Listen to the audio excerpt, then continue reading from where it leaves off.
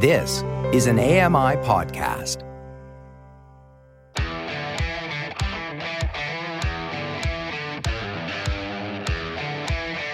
Hey guys, welcome along to another episode of Double Tap. It is Wednesday, it's the 7th of February 2024. Coming up today, big news from Lenovo, and Jeff Bishop is here with his bits. You're listening to Double Tap, your daily accessible technology show. Now, here's your hosts, Stephen Scott and Sean Priest. Goodness, how you could destroy a reputation in just like one simple sentence. Jeff Bishop's here with his bits. Combined age of 90 between us, and we still find that funny. So sorry. Yeah, intellectual age of 10. So childish. How are you? Yeah. I'm all right. How are you? How are you feeling today? I'm beautiful today. You know, I know it's the midweek hump, but yes, that's right. I am feeling good and positive. It's a good show today, I've got to say. Oh, well done. Well done. Yes, today it is going to be the best show that we've ever produced. Yes. On Wednesday, the 7th of February 2024. That is absolutely guaranteed. And mainly down to Jeff's bits, I've got to say. Very interesting conversation with Jeff. Yeah, let's maybe clarify what we're talking about here. So for people who don't know, so we're going to hear from Jeff later because he is part of a new, and it's been around for a while. I didn't know this, but BITS has been around as part of ACB, the American Council of the Blind. Oh, for the blind. I think we're going to get in trouble. It's very American important Council we get this right with blind people. Let's just skip on by. But yeah, so ACB is behind this, and it's a way of, and this is what I love about this. This whole thing is really about empowering us blind folk to kind of go the next step. You know, it feels like a natural progression when it comes to technology, right? We started off, we had, access to mainstream tech that was, accessible to us, but, very much on the base level. You could do basic things with it. And then we started to get into a bit more, and suddenly we want to do things like edit videos and program code and, do all these things that a lot of people want to do, for a lot of different reasons, for personal fun, for hobbying, but also for work, for employment, to get jobs. And, this is an area that this is finally something that we can start to get into properly, and BITS can help with that. That's at least my understanding of what Jeff is offering. Yeah, it just seems, you've got everything there, I think, with workshops and community, getting people together. But the things that really interested me in this was the more advanced, I suppose you could call it, workshops such as coding. Because some people are really interested in that, and there are lots of resources out there, but of course we're always looking for that visually impaired angle from it. Okay, you can find a course on coding, but okay, let's throw in a screen reader on top of learning to code and the environment we're using to code in, and it's a totally different environment. And these cater for that, or at least the course that they're offering right now does. And I'm really interested in that. I think it's a really cool direction to go in. Yeah, definitely. I mean, I must admit, there's areas like video editing, and it comes up time and time again where you speak to people who say, I really want to get into this. And, everyone always says the same thing. Oh, well, Reaper's good. It's great for editing. Okay, so how do I learn that? Well, good luck. And then you say, well, there's Final Cut. And you go, oh, okay, that's cool. Is it accessible? Yeah, it's accessible. Cool. How do you use it? Just use it. Okay, thanks. And that's it. That literally is how it feels, right? Yeah. Sometimes you just think, I want to get into all this stuff, but I really need more than just... Well, you just turn it on and start playing around. I know that's how a lot of blind people have managed it. I know I feel that way in my own life. I've always just, opened up an app and tried to figure it out. I will say, though, it's funny, doing it without the screen, as I'm doing more and more, it is getting harder and harder because you feel like you're just spending so much time going through things. We talked about this before we started, right? I think there's something that's kind of hit me maybe today, and I don't know why it's taken all this time to kind of get to this realization. I kind of knew this already, I suppose, but there's a moment that comes that you have to realize, or at least I've realized, that you've got to just slow things down a bit. Because when I was, let's just say my vision was better, I could do things at breakneck speed. I could multitask, I could jump between documents because I was using my eyes, right? I could see, I could listen, I could, use all the senses, I could smell. Taste. Eating my MacBook on a lunch break, whatever. But I was doing all this stuff. I could jump between different things. My energy levels were much higher because I was younger as well.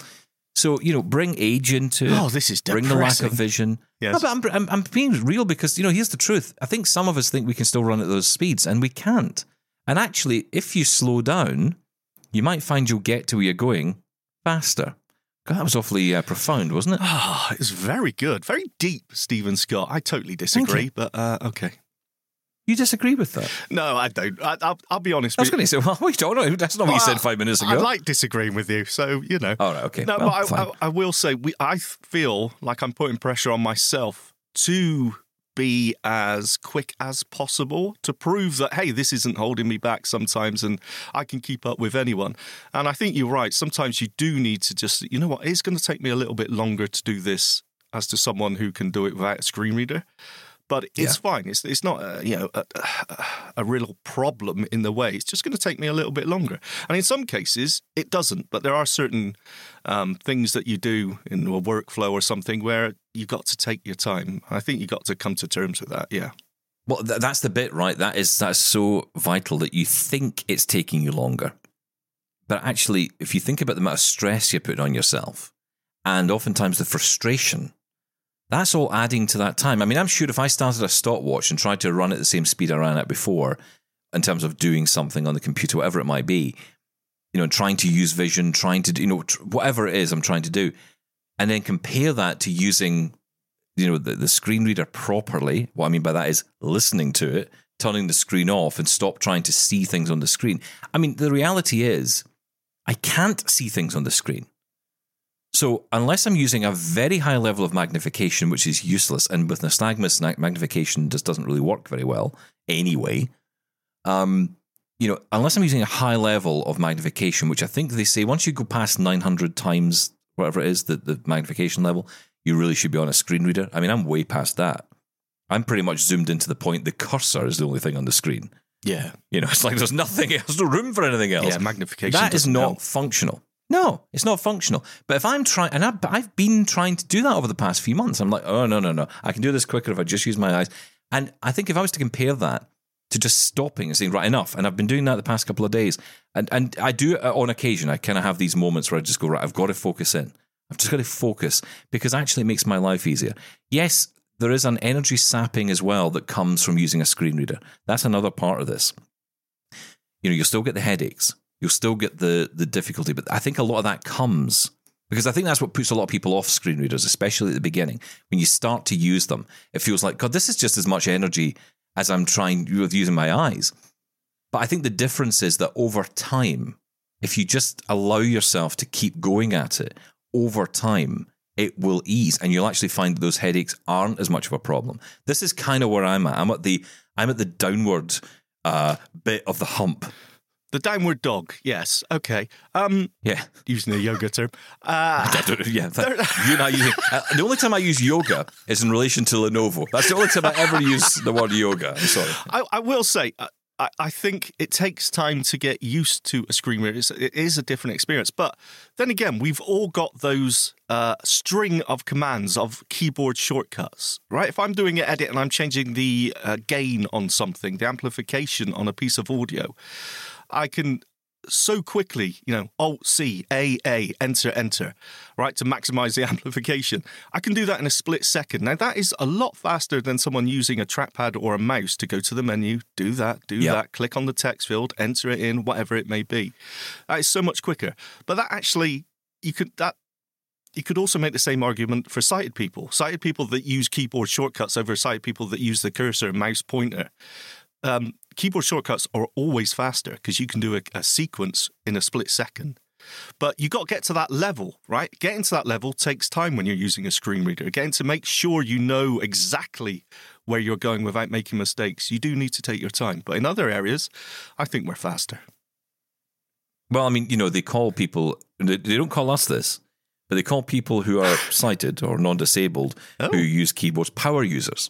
Yeah, exactly. They don't call us that, though, but we are. That is what we are. We're power users. And it's very hard to kind of, especially when you don't feel like you're a power user on any level. You're sitting there thinking, I mean, like, the thing for me that actually, and it's interesting how this works, I've obviously got the vision problems and the issues with all of that. And so you're trying to, really just focus in and get the job done. and kind of dealing with the vision, that's kind of there, that's getting in the way. And I do find this wearing my sunglasses dulls so much of the room, turning my screen curtain on, because it's just light just irritates me. That's the problem. All light just irritates me, and it fluctuates through the course of the day. So some days I could do with some light, some days I absolutely cannot. And I just have to kind of bear that, and that's the kind of fluctuation. And I've kind of got used to that. Now, of course, I've got this hand issue, or hands issue, because it's kind of affecting both hands now, which is just really irritating me. And it was interesting. I was talking to a friend the other day, and I was telling him about this issue I've got with my hands, and the issues and the pains and the grip, and just even trying to type an email can be it takes a bit of time. And that way, it was almost as if, and God love him, but it was almost as if he was thinking, goodness, you talked to me about blindness, but how can I describe this? It's almost like he couldn't understand that I had a second disability. Does that make sense? Yes, you can only have one. It's like, but you're the blind guy. That's what he said to me. But you're the blind guy. And I'm like, So does that mean that the rest of me cannot ever fail? Nothing else can go wrong, yes, right? Exactly. So my hands can just be... So my hands, there's nothing wrong with my hands, right? I'm just making that up. And he's like, no, but it's just not what you talk about. And I thought that was a really interesting comment. And I think it's like society just can only see the one thing. It's like, not only can they only see disability, they can only see the bit of the disability they choose to see. So if it's blindness, it's blindness. But if I say, I've got physical issues as well, they go, really? What, and? Or so I think I know where it comes from. I think it comes from a place where people say, God, it must be bad enough to be blind. Now you've got that as well. And I think there's probably a little bit of that. Because that's ultimately why people fear blindness, right? Because the very thought of being out of control, or what they think is, losing control, losing the ability to do lots of different things. I know some people have to rave about how wonderful it is to be blind. I think you have to be in a very special place to get to that point. I'm not there. I put it out there. I'm just not one of those people. Yes. I don't love it. I hate it. I would happily trade it for anything. I would, it's not something I want, and I struggle with it, but I am learning to live with it. And I have to say, and I've said this before, but technology is, I think, my route to sanity a lot of the time. If I'm being brutally honest, I think that's kept me sane. Didn't realize that for a long time. Didn't realize that was probably what was keeping me on track. But it was such a fantastic distraction, and with the ability to use the technology, it made me feel like I could do something. So it didn't feel like I was. It didn't feel like the end. Do you know what I mean? I never had that. Technology gives you some things back. Where would we be if we were cut out of using a smartphone, cut out of using a computer, which we were for a long time. Let's be fair. Before we are quite lucky as a generation, or few generations, that we've had access to this. We can use. Although I can't take it away from the people who we've spoken to in the past who, use punch card systems and computers. Exactly. And, blind people who were getting on with it way before us. It's very true. Don't get me wrong, I can only imagine how blooming difficult it was, but they got there, they did it. And in fact, I would say the OGs when it comes to, blind power users, those are those people. And those are the people that fought for where we are today, who helped to get us to where we are. Like Greg in Pennsylvania is a great example. Mm-hmm. He's been in the industry for so long, and he dealt with that and had to deal with punch cards and things like that. So I think we're quite lucky where we are. Of course, that doesn't mean I'm happy to be blind either. But either way, the way I would put it is, it's like the original. The original geeks, the ones who were right back at the beginning, learning how to use this technology that just was not built for them at all, not built for us. Those are the people who pushed the ball up the hill. Yeah. But now we're at the point where the ball has to be continually, don't roll in back the air. down. We have to continually, and that's actually in some ways more difficult than not saying more difficult than pushing it up the hill. It certainly wasn't, but it is difficult because people think that accessibility is a tick box. Accessibility in a system, once you've got accessibility in an app or in a program, well, that's it. You've got accessibility now. What are you complaining about?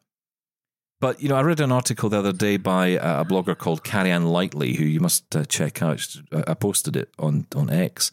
And she put up this article saying there's no such thing as fully accessible. We need to stop using these words. Now, whenever I hear someone saying we need to stop using the word, I just usually switch off. Yeah, I agree. Because it's like, don't limit language, please. But struggling to use it as it is. But don't give me less words to play with. Maybe that would be easier. I don't know. But she was talking about don't use it because it harms our. It doesn't harm us. But how did she put it again? She said it basically doesn't apply to anything. And it's true. There's no such thing as fully accessible, because something that's fully accessible to me, and I've kind of learned this the hard way with my hand issues. There are things that can instantly become inaccessible as well, that are perfectly accessible to one person who's disabled, but to another person, even with the same condition, could be totally inaccessible. So, I go with that to a certain extent, but I feel like a lot of times we're talking about an app and we mention how accessible it is.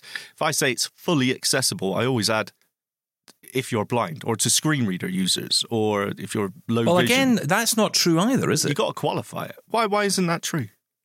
Well, let's say you could say, for example, Reaper is fully accessible. Yes. Okay.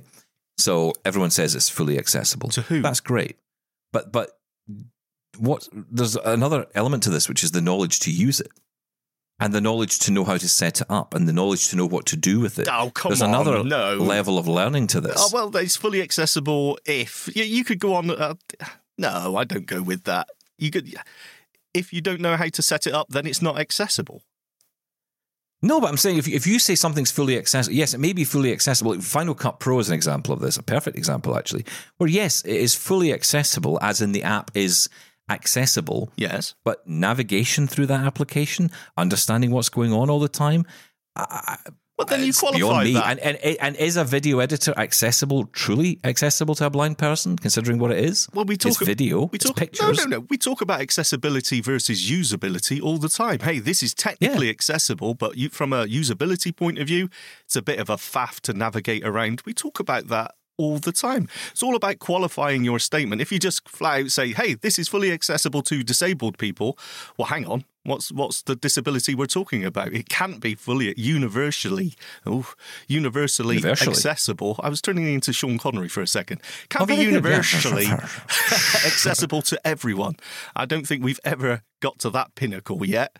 But no, I don't agree, Stephen. And I like to start out with another disagreement. Thank you. Excellent. Well done. Well, I was just starting, I mean. Yeah. It feels like we're kind of at the end by now. So go check out that article. I posted it on X if you get the chance to go read it, because it is very, and she puts it far more eloquently than I do. But it's a good discussion for sure. Anyway, let's move on, because Michael Babcock is here with some news. Hey, it's Michael here. I am taking over the Double Tap show for a couple of moments. So, Stephen, go get some tea. Sean, sit back and relax. I guess go get some tea, but that's a long jaunt, I imagine, from your shed to get the tea. Maybe Stephen warned you and you have some tea. Anyways, want to talk to you about Lenovo today. And we're going to tell you a quick AI-related story before the end of this clip. So hopefully you'll get something to help make your creative juices flow. So Lenovo, since 2021, has been working with the Governor Moorhead School in Raleigh, North Carolina, to better understand how visually impaired individuals use PCs.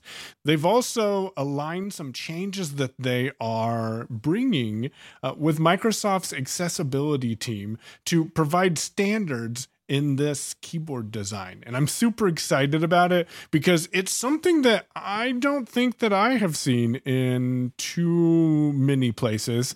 And I actually had to use AI to help me with a Lenovo laptop recently. So what Lenovo is doing is they're adding tactile representation on key buttons with newer laptops. For example, they're putting tactile representation on volume up and volume down. Kind of important, especially when it comes to a laptop. Actually, earlier today, I took a picture of my keyboard on a Lenovo laptop and asked Be My AI, hey, which function key is the volume key? Because I didn't remember that it was F3. So this will be exciting when some tactile representation will be able to let me feel where is the volume up, where is the volume down. But also, Steven's favorite button, the insert key, is going to get tactile representation as well. Yay! Lenovo plans to add tactile representation on the insert key, which apparently typically sits next to the delete key. I can see that on this MX keys. The insert key is directly above the delete key. So it's very important to be able to determine which key is actually going to be deleting and which key you can use for your screen reader modifier. I mean to insert text if necessary. Another key that they're going to be adding tactile representation to is the function key. I don't know about you, but sometimes when I am looking for the function key on my computer or other computers, it can be a little challenging, especially if I'm not familiar with that keyboard. They're adding tactile representation to the enter key. Typically, how I find the enter key is it's the biggest key, but I think this will help with making people feel more confident with their keyboards. These are all exciting updates, especially for people who are new to using a computer. I'm thinking of a client that I work with who he doesn't know where a lot of the keys are because he remembers using the keyboard with sight and didn't have any experience with using a computer as he lost his sight. So this is something I learned about because I was pointed to a press release about the enhancements to the keyboards coming to Lenovo computers. I made that connection because I used GPT back in November to search out a contact at Lenovo I could reach out to in order to talk with them about accessibility improvements and possibly to get a demo unit that I could try out some of these new accessibility enhancements that I knew that Lenovo was working on. The contact I found by asking GPT to research who would be the best person for me to reach out to and then telling it, okay, now let's write a message to that person because I will sit there and think about my message for 1,000 hours and never send it. Whereas if GPT gives me the text of the message, I'm going to be more likely to at least craft it to make it my own and then send it. And then I reached out to that person at Lenovo and I said, hey, can you help me with figuring out how I can take a look at some of these new updates? And she said, no, I can't, but I'll tell you what, I'll put you in contact with someone who can. So I really encourage you to use GPT. Think creatively about the way that you're using it and how you can best get the results you're looking for. And what is it that GPT can do? Remember, it can be your research assistant. There's a lot of exciting accessibility improvements coming to Lenovo computers, and I will likely be following up in the next couple of months to share my thoughts of these improvements. And let us know if you have any questions. Feedback and unmute. Wrong email. Feedback at doubletaponair.com. All right, Sean, did I give you enough time to go get that tea? Hopefully. Or, as I said, maybe Steven forewarned you to tell you, hey, Michael's sending us a couple minutes of audio, so kick back, relax, and put your feet up. And I'll hand it back to Steven and Sean for your regularly scheduled, whatever this show is called, Double Tap content. Really am excited about these Lenovo updates. Thank you, Michael. I love Michael. Amazing. I mean, how much can he cram into one piece there? I didn't even think about using ChatGPT to look up a contact. That's really cool. Yeah, just such a cool guy. And, you know, he brought this story to us a while ago and he was saying, you mentioned it on the show. And I'm like, no, Michael, it's your story. You went off and found it. So, please come and tell us about what you found. And I'm so glad he did. This is an interesting idea. And it's interesting to see companies like Lenovo, especially Lenovo, right? Because I think they're still the world's leading PC brand. Is that right? That they still, or at least the one that sells the most PCs I think so. Today. Yeah, they're still standing, which is good. I mean, there's so many that have gone along the way. Lenovo's really popular. Well, they all consume themselves, right? Because wasn't Lenovo, was it once IBM that became, or I can't remember who bought who, but eventually Lenovo was the one that came out of it. And I mean, I have to say, Lenovo is the one computer manufacturer. I hate sometimes to put this moniker on them because they probably don't like it. I don't know, maybe they do. I often think, it's like, I often talk about the blind computer, the blind this, the blind that. But they are kind of the blind laptop people, right? Because they've developed laptops that have really stood the test of time. They're very hard-wearing. The keyboards are excellent in them. They're powerful. You can buy them across a different range. I mean, I will say, I think some of their lower-end laptops are not so great. I've not heard great things about the early idea pads. I don't know about the yogas so much, but those sort of cheaper end. I think you get what you pay for. Same with every manufacturer, though. Exactly. Yeah. Very interesting. Again, tactile markings on keyboards. When it comes to the function keys, they are a bit of a nightmare, I find. Finding which is the volume up, which is the volume down, which is the brightness, because they do tend to change on various laptops. The amount of times I've turned the Wi-Fi off by accidentally hitting a function key, and it's impossible to figure it out. So I do really like that. But tactile insert key, Stephen Scott. I mean, I know you wooed it, woohoo. Well, listen, I am so happy at the moment that Lenovo have clearly been listening to me. And yes, I got sick of your whining about the insert key. We've put a mark on it. Now you know it's there, okay? You know it's there. Well, thank you, Lenovo. I will be forever buying Lenovo laptops as long as you continue to not only highlight the insert key, but make it available. It's a nice added feature. Of course, we're so used to the braille dots on the home keys, right? But it's not much of a change, but it makes a huge difference just marking those, especially, and this is something I'm so guilty of, is just telling people, just press this and that. And there's people that are coming to computer keyboards fresh and don't know touch typing. And, I'll just press the control key. Well, which one's that? And, again, we're talking about taking your time and learning things. Learning the layout of a computer keyboard takes time. And something like this really helps. We had a conversation with someone a while back, if you remember, and this is exactly what we had, exactly the conversation we had. We said, look, it's maybe time that this particular individual was, it was about time that they should perhaps get into using a screen reader. And I said, okay, so the best thing to do is start with, starting to get to know the layout, getting to know the commands, just turn on the screen reader, just use the Windows key, navigate around, And the person said to me, well, where is the Windows key again? And very quickly it became clear, this person can't touch type. And I thought, that's going to be a problem. So we had to start there. I had to start advising on that very, right, okay, let's start with touch typing. You've got to learn that first. It's an assumed ability. The keyboard is everything. We're so used to everyone, they just know touch typing. They know the keyboard layout. It's just not true in every case. No, of course it's not. So very good. ACB was the one that we recommended for learning. It was the accessible tutor for surely touch that's typing. Offensive now, isn't it?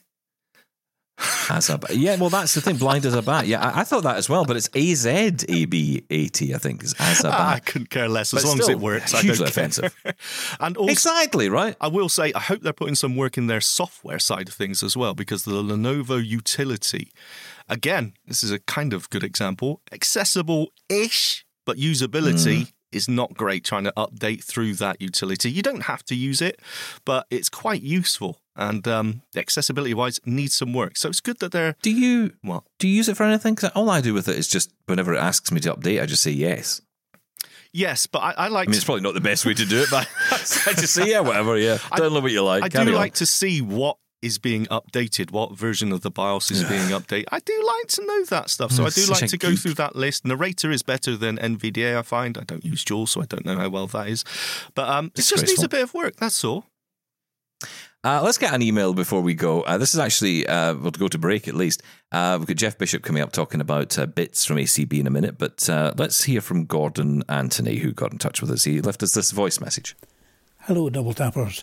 It's Gordon from Livingston in Scotland here. Just a few things I thought I might as well pass on to you.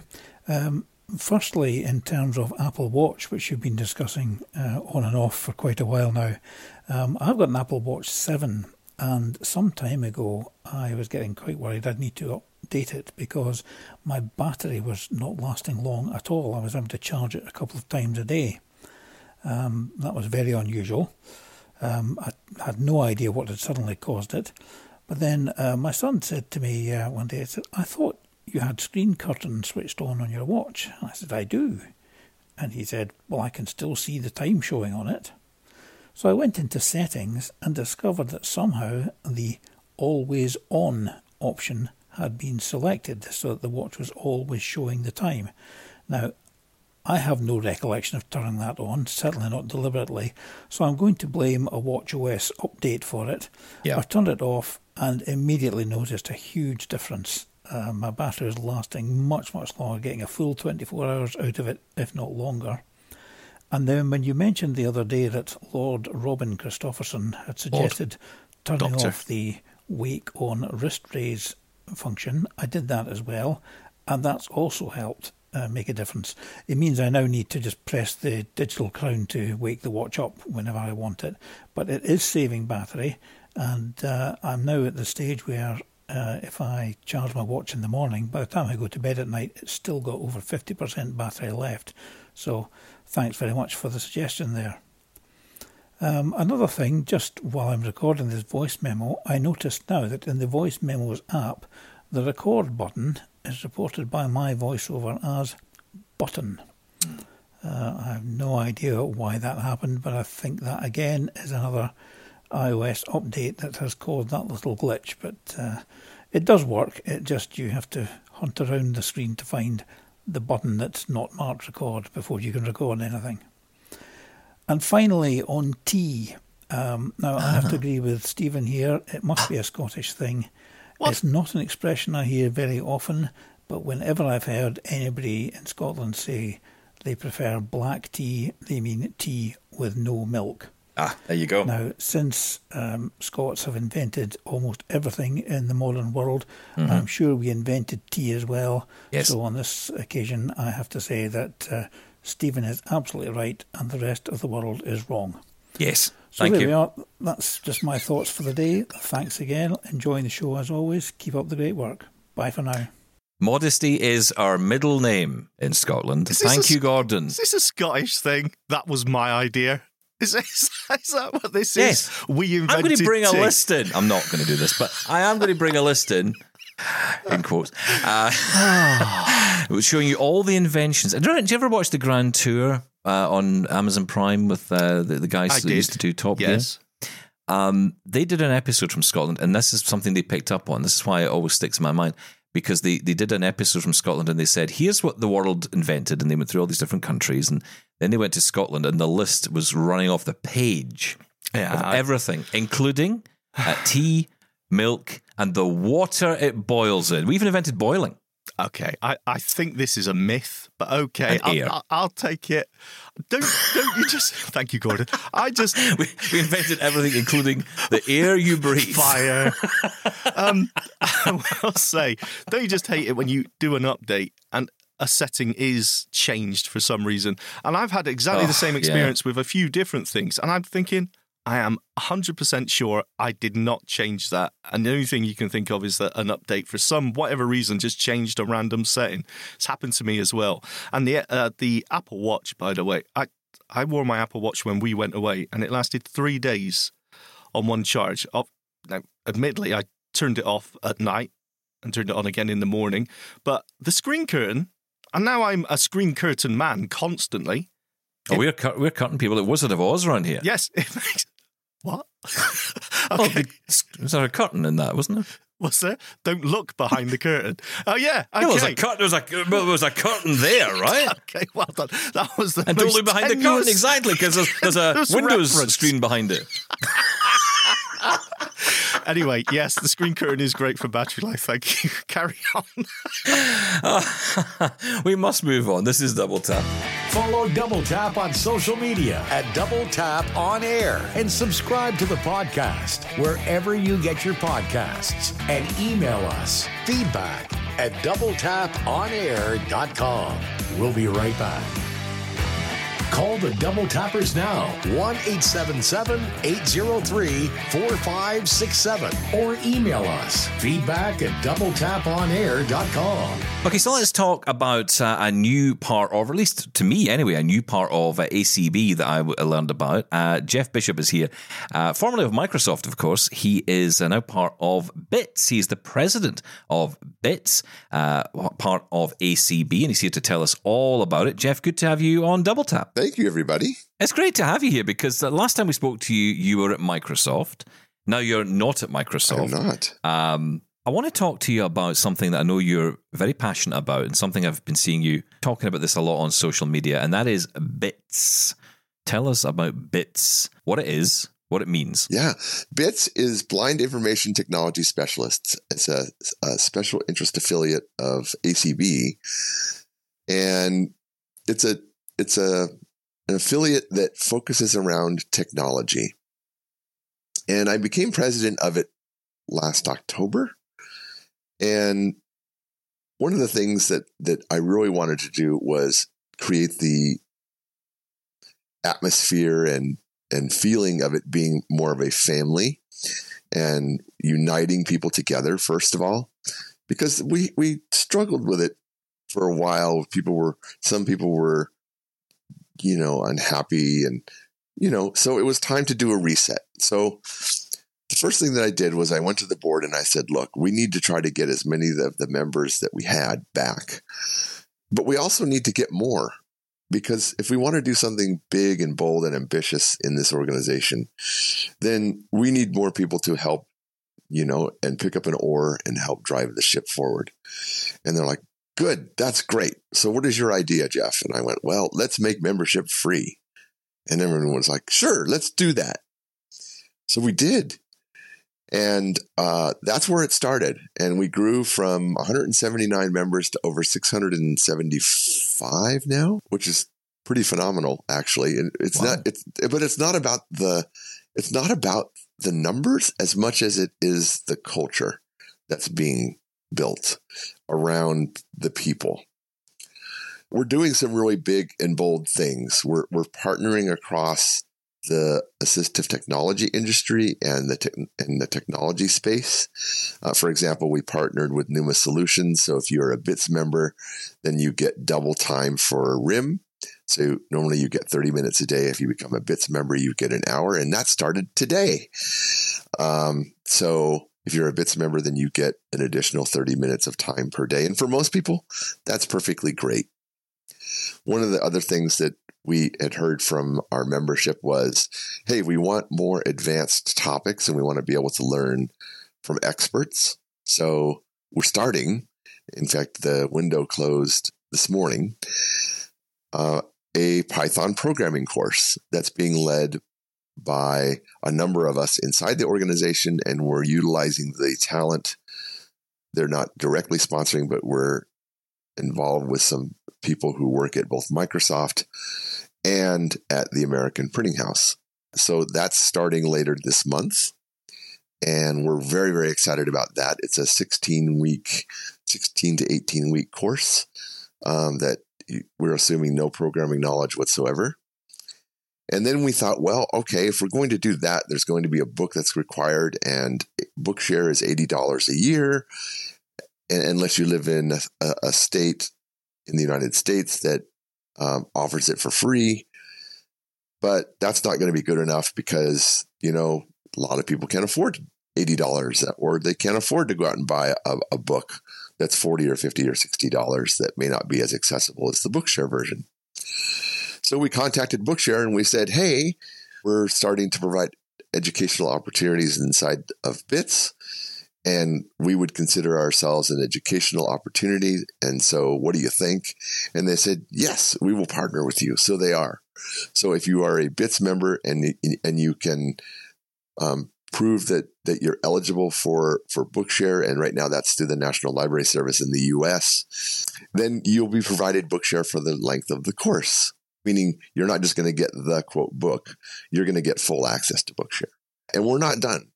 We'll have more things to announce later this year, but it's about building a community of people who are like-minded in trying to better themselves and better the world, centered around technology. And it's about giving people opportunity, empowering people to achieve more in whatever they choose to do in their life, whether it's professional, personal, or whatever the case may be, helping them be successful. It's pretty bold. It's pretty ambitious. It's taken a lot. I'm very thankful for the hard work of many that allowed us to achieve what we've done thus far. But we're not done. We're excited with where we're going. Wow, Jeff. Firstly, congratulations on resetting and building that community up. Yeah, I know you said numbers aren't that important, but it just shows what an impact you've had. So well done on that. And secondly, I love that idea of going further than a webinar on, how to make Zoom calls or something. Of course, all that stuff is so important, but going a little bit deeper than that and Python programming and coding, I think there's so many people out there that are interested in that. I'm sort of kicking myself that I missed the window to sign up for that, because that sounds so interesting. And there are other courses out there. I've looked into Swift programming in the past. But having that, that visual impaired, that blindness angle to it is, of course, really important. That I know I'm going to be able to access any resources. So I think that's an amazing idea. That's fantastic. Yeah. Well, we're not done in the education space. We have an education committee, which is chaired by someone who has vast amounts of academic experience, and she has a lot of vision in this space, as do I. And so we're looking at office training later this year, web accessibility training, because we want to educate people on how to be effective both personally and professionally. We're looking at all kinds of opportunities here. Google Docs training, we've had people ask for that. And who knows, right? It's what the membership wants is really where we're going to go. So this really just comes down to, what does the membership want to get taught? And we will try to find the experts to achieve it. It always feels to me as if there's been 3 potential levels of training for blind people.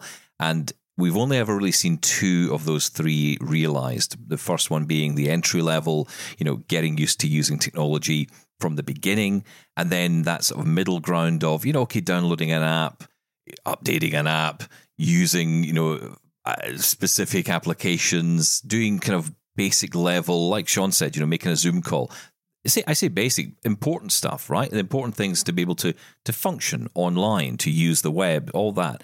But then there's that pro level that never really seems to get realized. I mean, and if it does, it's in the form of academia. So you have to go and do a course, so you have to go and do which is fine.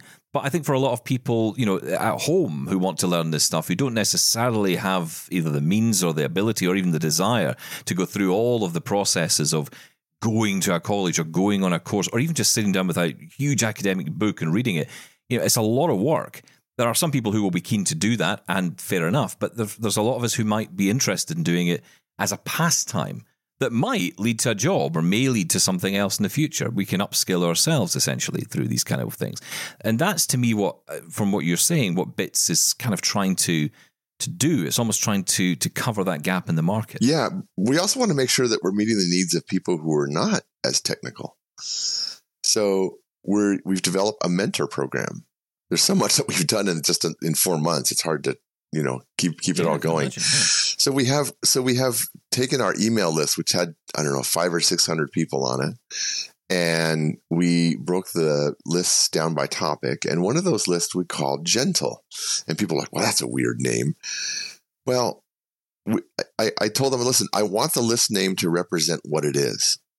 Because a lot of people are turned off by really geeky people. And they're like, I'm not going to fit in here. You guys are so weird. And I don't know that I could participate in this because you're way above my head. And that's not what we want to portray. So the Gentle list is an opportunity for someone to come join the list, ask whatever the question is that they have, and either get a very kind and great answer quickly, or to be handed to a mentor that will help them and guide them in whatever task they need, one-on-one, over Zoom or whatever the platform is that they choose to use, and have someone to assist them. And it's working. People are really finding great value in that. So it's about people helping people. That's what it's really about. There's nothing worse, is there, Sean, when you get, and you and I have experienced this so many times, you get those people that say, well, you don't know that. Well, you don't know how to do that. You don't know that command in JAWS.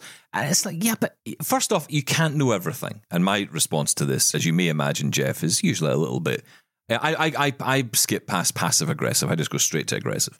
Yes. And, I'm just like, well, you didn't know it either at some point, all right? We don't all know everything. No one was born with the JAWS manual downloaded into our brain. It's not how it works. Too many commands, too. How do you remember them all? Yeah.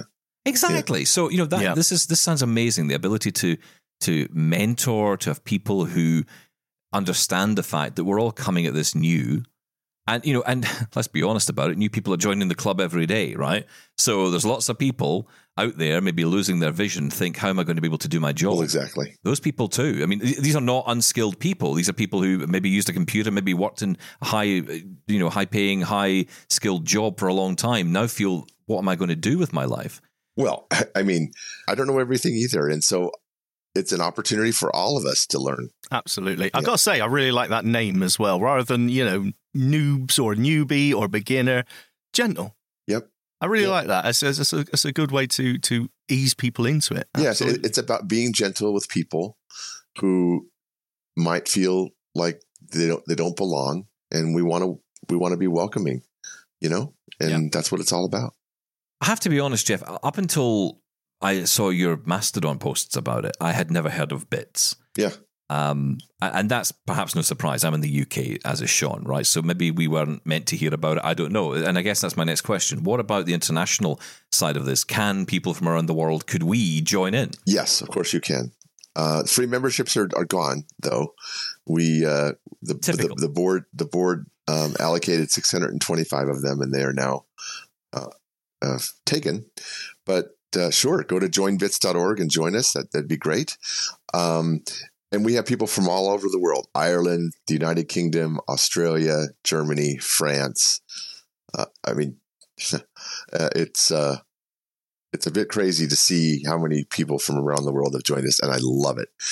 It's getting interesting from the standpoint of this Python training course, because we now have people all over the world that are enrolled in this thing. We have 141 people, by the way, who have enrolled in this thing. Wow.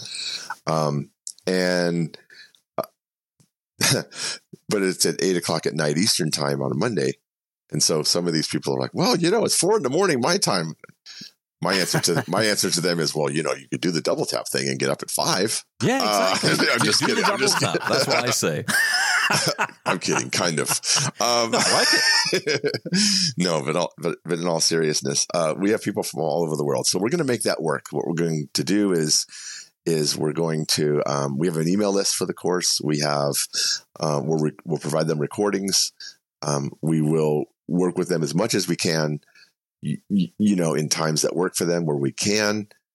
So we're trying to be as accommodating as possible. But yeah, we'll take people from all over the world. Absolutely, sure. So can I ask, what is the subscription cost then? Is that a monthly thing, an annual thing? It's $20 a year. Oh, right. Okay. I think Stephen can stretch to that. Oh, thanks. I'm paying for you, Emma. I mean, if you look at the RIM benefit, not to mention Bookshare and other things that are coming, it pays for itself. Well, so that was another question, because obviously Bookshare has different arrangements around the world, from my understanding. So how does that work? If you're a Bits member, even if you're outside of the US, does that count? Yeah, the Bookshare one's a little challenging, because I'm not exactly sure where that's going to end up as far as free access. Because again, we're doing this to the federal government grant, so I don't know that we're going to be able to offer that internationally. But the RIM offer definitely is, and that's global. So anybody who joins us will double their time, and we're not done there. My goal is to make it free forever. Is my goal.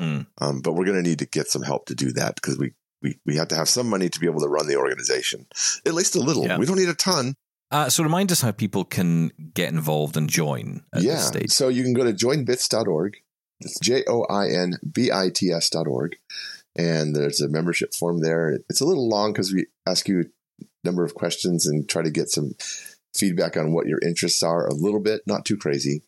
And then you pay your bucks and become a member, and that sends us a notification, and we get back to you and add you to email lists and get you involved. So we have events also that are free and open to the public as well. So you can find out about that at bits-acb.org, and all that information is on the website. Amazing. Thank you so much for coming on, Jeff, and telling us about it. And keep in touch. Let us know how it all goes. Further events and all of that, let us know. Thanks. Yeah, thanks to Jeff. And like he says, get involved. Sounds like a fantastic thing to get involved in. Now, let's get back to the emails, Sean. And I like to play a little game here in Double Tap every so often called When did we say that? And that is exactly what I feel like we're doing at the moment with the emails. So let's dive in. This is Mark from Miami, who I got in touch with us a little while ago regarding conversation around a number of things, but including accessible banking. Oh, how happy I was to hear Stephen and Sean discuss Miami with such fervour.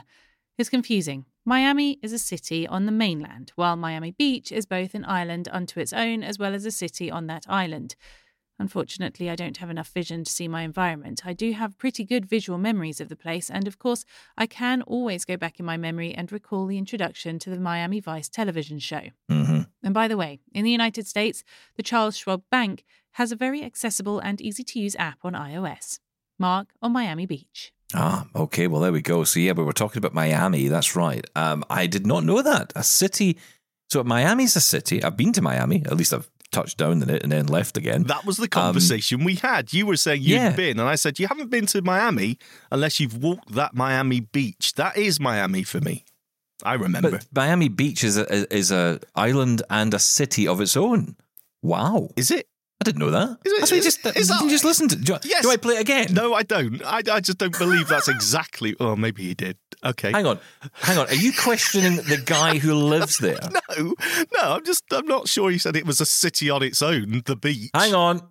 I'm playing it again. Oh, how happy I was to hear Stephen and Sean discuss Miami with such fervour. It's confusing. Miami is a city on the mainland, while Miami Beach is both an island unto its own as well as a city on that island. Oh. Unfortunately. See? It's a city on the Miami Beach is yeah, okay. Yes, there's a city called Miami Beach. Yes. I take it all back, sorry.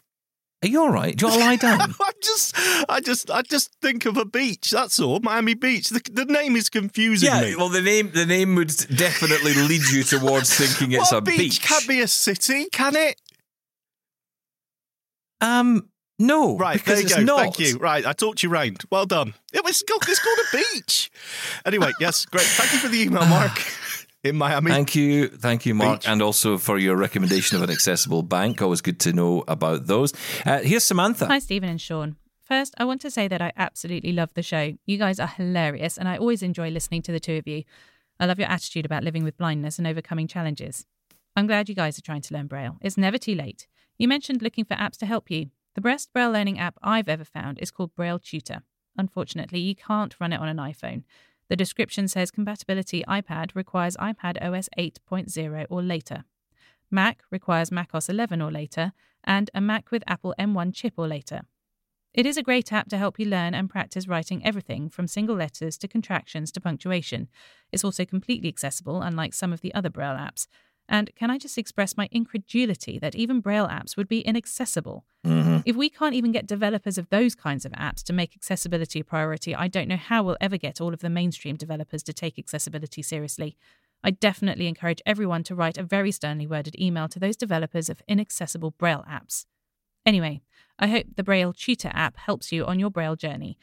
Keep up the great shows. There may not be much sunshine in Britain, but you guys are definitely a ray of sunshine in the lives of your listeners. Oh, and big thanks to Laura for reading the emails. Best, Samantha. I'm getting all emotional. Thank you, Samantha. That was really nice. I'm not used to it. No. I can't agree. Not when you hang around me, that's for sure. I can't agree more with your statement there about Braille learning apps. I was so surprised by the amount of Braille learning apps on the App Store, which were inaccessible. It just totally blew my mind. It's ridiculous, to be quite honest. But, I think there's a reason for some of this. Unfortunately, there's a reason, which it's a kind of it's a testament, I think, to how much Braille is focused on education and young people. Now, that's not a bad thing. No. But what I find is whenever you search for, and I found this when I was searching for Braille resources, I could find endless resources for sighted people to learn Braille, but not blind people to learn Braille. Now, that's changing. There is definitely a move to make more. Of course, Why would you start off there? Just totally disregard. Sorry. Well, no, but I think for many years that's what it was. It was people who were teaching Braille were the ones who needed the materials, right? So I can understand where that comes from, but I can't understand why there wouldn't be more resources for people. I don't know. It'd be like the only way to understand English is to go to Portugal and buy a book, about English, because that's the only place you can get a book about English. It doesn't make any sense, right? Why would you not have it in England, right, where the actual language was allegedly born? Yeah. So, it doesn't make any sense. And this is a thing that's going on for a long time. And I think a lot of these apps have been designed, at least in part, for people who are teaching Braille. So it's like the teaching aspect of it. I'm not excusing it. I'm really not. But because it annoys me just as much. Yeah. If it's a Braille tutor app, it's not about sighted people. It should be accessible to everybody. Yeah, that's true. But thanks for the recommendation. So I did a Shaun of the Shed, I think last month in January. I think I did Shaun of the Shed, and that was on Braille apps. And I had, I'm going to say, a disappointing experience with it. I don't think there's a shortcut to learning Braille. Was that you ripping off the work you did for World Braille Day for us? Yes. Right, good. Because you can get that on the website as well, doubletaponair.com. Or find it on YouTube on Shaun of the Shed. Go take a look. Hang on, sorry, I'm just getting a note here. Hang on, it's available in multiple formats. That's how we sell it. Thank you. God bless you, Mr. F. Wow. Hey, listen, I don't do my job properly. In fact, I am terrible at my job. Yes. But I should remind you that YouTube is a thing, and we do videos on there. And if you go there now, you'll see a video all about the FreeWrite Alpha. This is this new device that's come out. It's like basically like a typewriter, a modern-day typewriter. We get into a little bit of a conversation about it because I have some views around how this could be really useful and accessible to blind people. I'd love your take on it as well. So go watch the video. It's on YouTube. Don't forget, of course, our best of YouTube is on the podcast on a Sunday as well. And we've got more videos coming up over the course of the week, so we'll tell you about those as we go along. That's it for today, though. Thank you so much for being with us today. It's been a lot of fun, and keep your feedback coming. Feedback at doubletaponair.com, 1-877-803-4567. Thanks to Jeff Bishop and to Michael Babcock and to you, Priest. Thank you. Catch you tomorrow. Bye-bye. Join us weekly for The Pulse with host Joeita Gupta, who brings us closer to issues impacting the disability community across Canada. Watch The Pulse on YouTube or listen wherever you download your AMI podcasts.